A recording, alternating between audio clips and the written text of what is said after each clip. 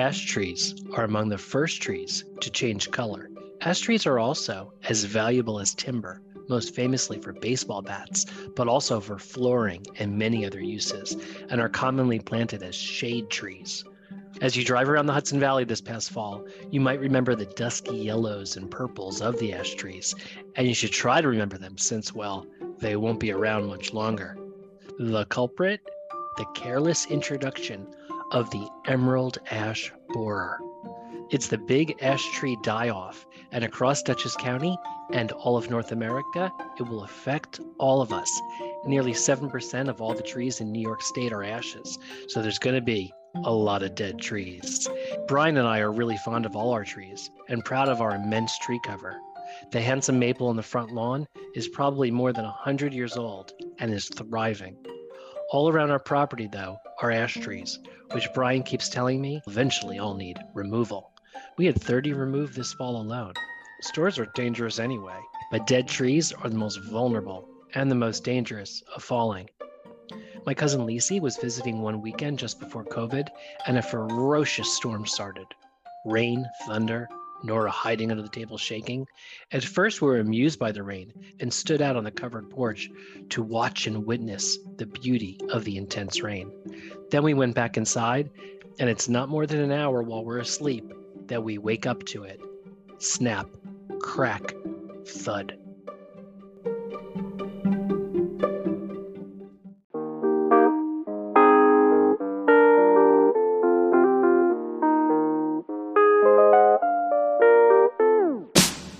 The valley moved up from the city, it's a new way of living and I'm trying to get used to it. 1 park poodles, half an ounce of an idiot. Ordered a Manhattan and they call me a city, yeah.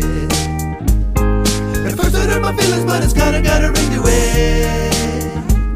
When you move to the country, they can tell when you're new to it. I'm looking at a place, but I'm trying to keep fitting in. It takes too long to be a local, so for now I'm a city-it.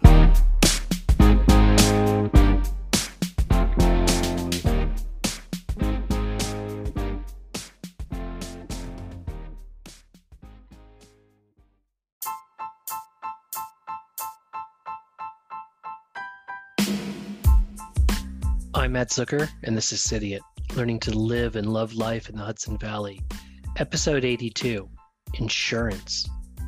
This is about trees and about insurance. Proactive tree care is an active hobby, and maybe, done right, you can avoid insurance issues. Many people wait until the spring to begin thinking about their landscaping, but the pros and I know to get a head start in the fall and early winter.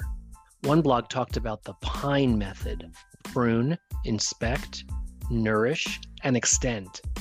Inspect trees for dying limbs, insect damage, or signs of disease. Nourish trees with water and organic mulch. And extend.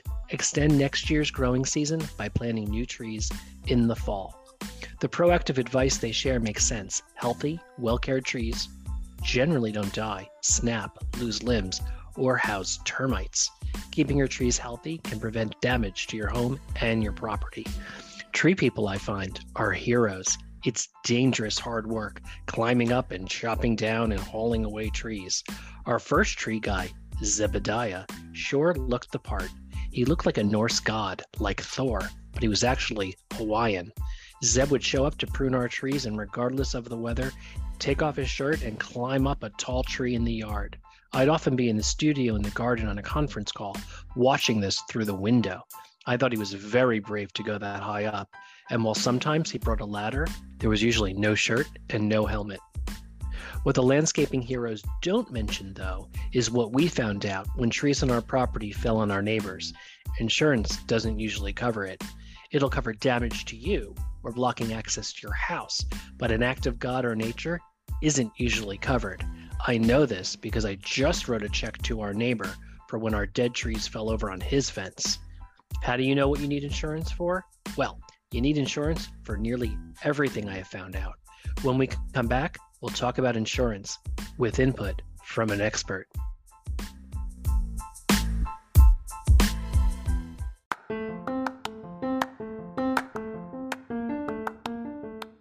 City is supported by Sunflower Market. With stores in Woodstock and Rhinebeck, Sunflower Market brings our communities whole health products we can feel good about, serving to the people we love.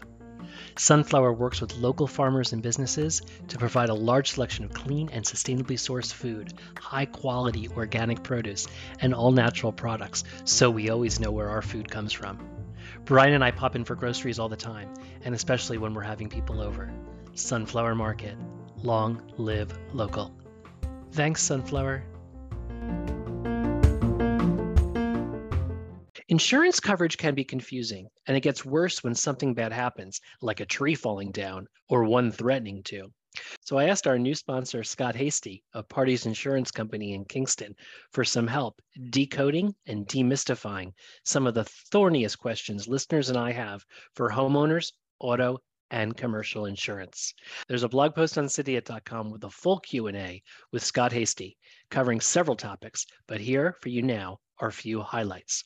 First, property and this tree issue. The question I asked Scott, a tree falls on my property from the neighbor's yard. Whose problem is it? Does insurance cover it? Okay, Scott says he's been asked this question a gazillion times over the years.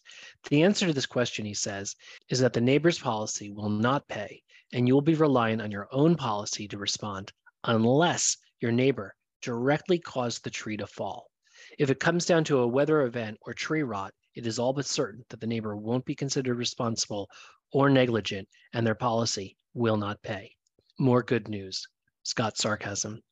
Your policy will not pay either unless the tree hits something that is structural, and you will incur your policy deductible before your policy will even pay. He has never seen a claim paid under these circumstances. If you have a neighbor's tree that is clearly threatening your property and is clearly in bad shape, and at risk of the trunk or limbs falling, if you were to notify the neighbor in writing, certified letter, Scott says it may bolster your ability to demonstrate that it was a known hazard, that you made them aware of it, and they failed to act. Ideally, you have a civil and friendly relationship with your neighbor, Scott says, and you can come to a friendly mutual agreement with issues of this nature. That's what happened for me and Brian. Okay, a different question, this one related to plumbing. What's my coverage if my septic system backs up, wreaking havoc and disgust? Longtime listeners know this happened to me back in episode 6. City dwellers used to sewer systems are in for a rude awakening in this experience. It's a mess. So I asked Scott, what does insurance cover and not cover? Here's what he said. Most claim scenarios have multiple potential layers to them. What you may have experienced personally is that the septic tank itself was not covered because the damage to that and related components was due to wear and tear, which is not something that an insurance policy would respond to. The wearing out of something is hardly ever something there'd be coverage for. One of the first things a claims representative will look for to determine was the cause of the claim due to something that was sudden and accidental. Effectively, that means an event that took place and the damage that was occurred was immediate. If that wasn't the case, and the damage was due to something that was occurring over, say, an extended period of time, this makes it far more likely that a claim will be denied because what occurred is likely to be considered a lack of upkeep or maintenance. Great, blame the victim. What happened in your case, Matt, was the resulting damage due to the failure of some portion of your system was covered. The cleanup and damage done to the backup was covered and likely covered at what is called a sublimit of coverage. With sewer and water backup coverage, it's typically provided on a homeowner's policy at some incremental amount, and most often it can even be increased if you wish it to be. And after that experience, I sure wish it to be. Okay, another thing I wanted to know about was umbrella policies. What are they, and do we need it beyond homeowners that we already have? Scott says he's a huge advocate and proponent of umbrella liability policies. They're most often what he would call an inexpensive peace of mind. Visually, when you think of an umbrella, you think of it in terms of covering over you, and that's what an umbrella liability policy does. It covers over and above the amount of liability coverage you have on your home and the liability coverage you have on your vehicles. The more you have to lose, either now or in the future, would dictate how large an umbrella liability policy you would consider having. Scott says he has seen some internet-based financial advisors advising against umbrella policies, or suggesting that the umbrella liability limit does not need to be that high because the statistical likelihood of you being the one who has the misfortune of a huge settlement occurring is so low. Sorry, he says, I don't think anyone should put what they've worked for their entire lives at risk over saving a couple or a few $100s. On the blog at Cydiot.com, you'll see an example that Scott uses to explain his thinking. Another question I had, which I'm sure you had, was about animals. Here's the scenario I gave Scott. Driving at night on a curvy mountain road in Saugerties, say I hit a deer. Luckily, I'm okay, but my car is massively banged up and the deer, so sorry, is gone. What does insurance cover? Would it matter if it had been a bear? What about a coyote? Scott said the damage to my car resulting from striking an animal would be covered by my comprehensive coverage if I have that coverage in my policy. The claim would be subject to the deductible you have for the coverage. The type of animal, he says, would not matter. Obviously, none of us wants to hit and harm an animal. From the insurance company's perspective, hitting an animal is viewed much less severely, he says, than hitting a stationary object or another vehicle. A claim of this nature is viewed as something that was pretty much outside of your control. On the blog, I also ask about goats jumping the broken fence that's never been fixed, but you can read that question and its answer on the blog. He also mentions dog bites. The last category I hit on was commercial insurance, since so many people I know either run an Airbnb or have a small business and might be looking for commercial coverage, which Scott does as well. What I wanted to hit on this episode, though, was the idea of starting a business out of your home office. Do I need insurance beyond my homeowners? I wanted to know. Scott's answer is almost always yes, but it really depends, he says, upon the nature of your business.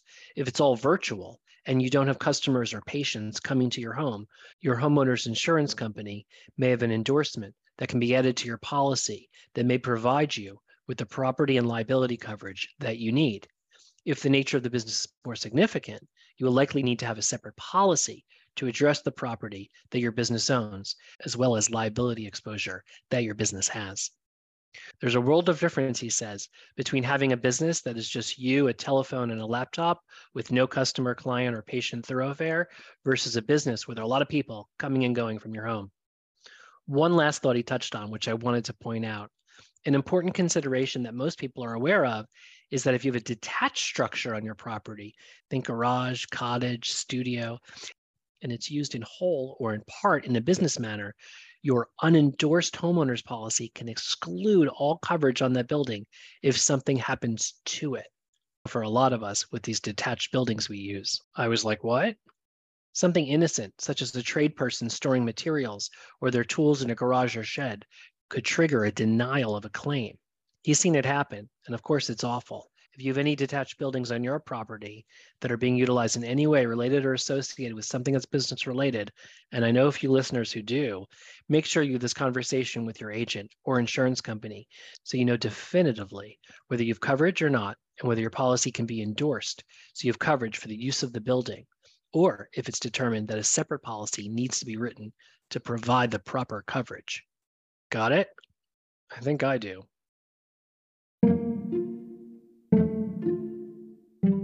Hope you like this episode. I'm really into bringing on sponsors that help educate me and you about relevant stuff. So if there's something you want to know about or someone who can teach us something, let me know.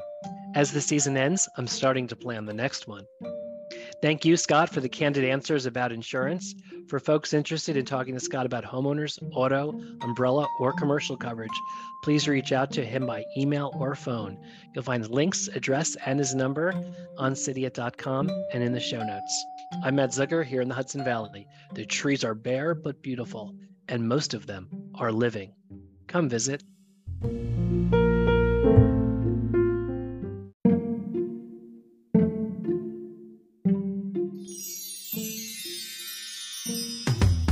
In the valley, moved up from the city. It's a new way of living and I'm trying to get used to it. 1 park poodles, half an ounce of an idiot. Ordered a Manhattan and they call me a city, yeah. At first it hurt my feelings, but it's kinda got a ring to it. When you move to the country, they can tell when you're new to it. I'm looking at a place, but I'm trying to keep fitting in. It takes too long to be a local, so for now I'm a city, yeah.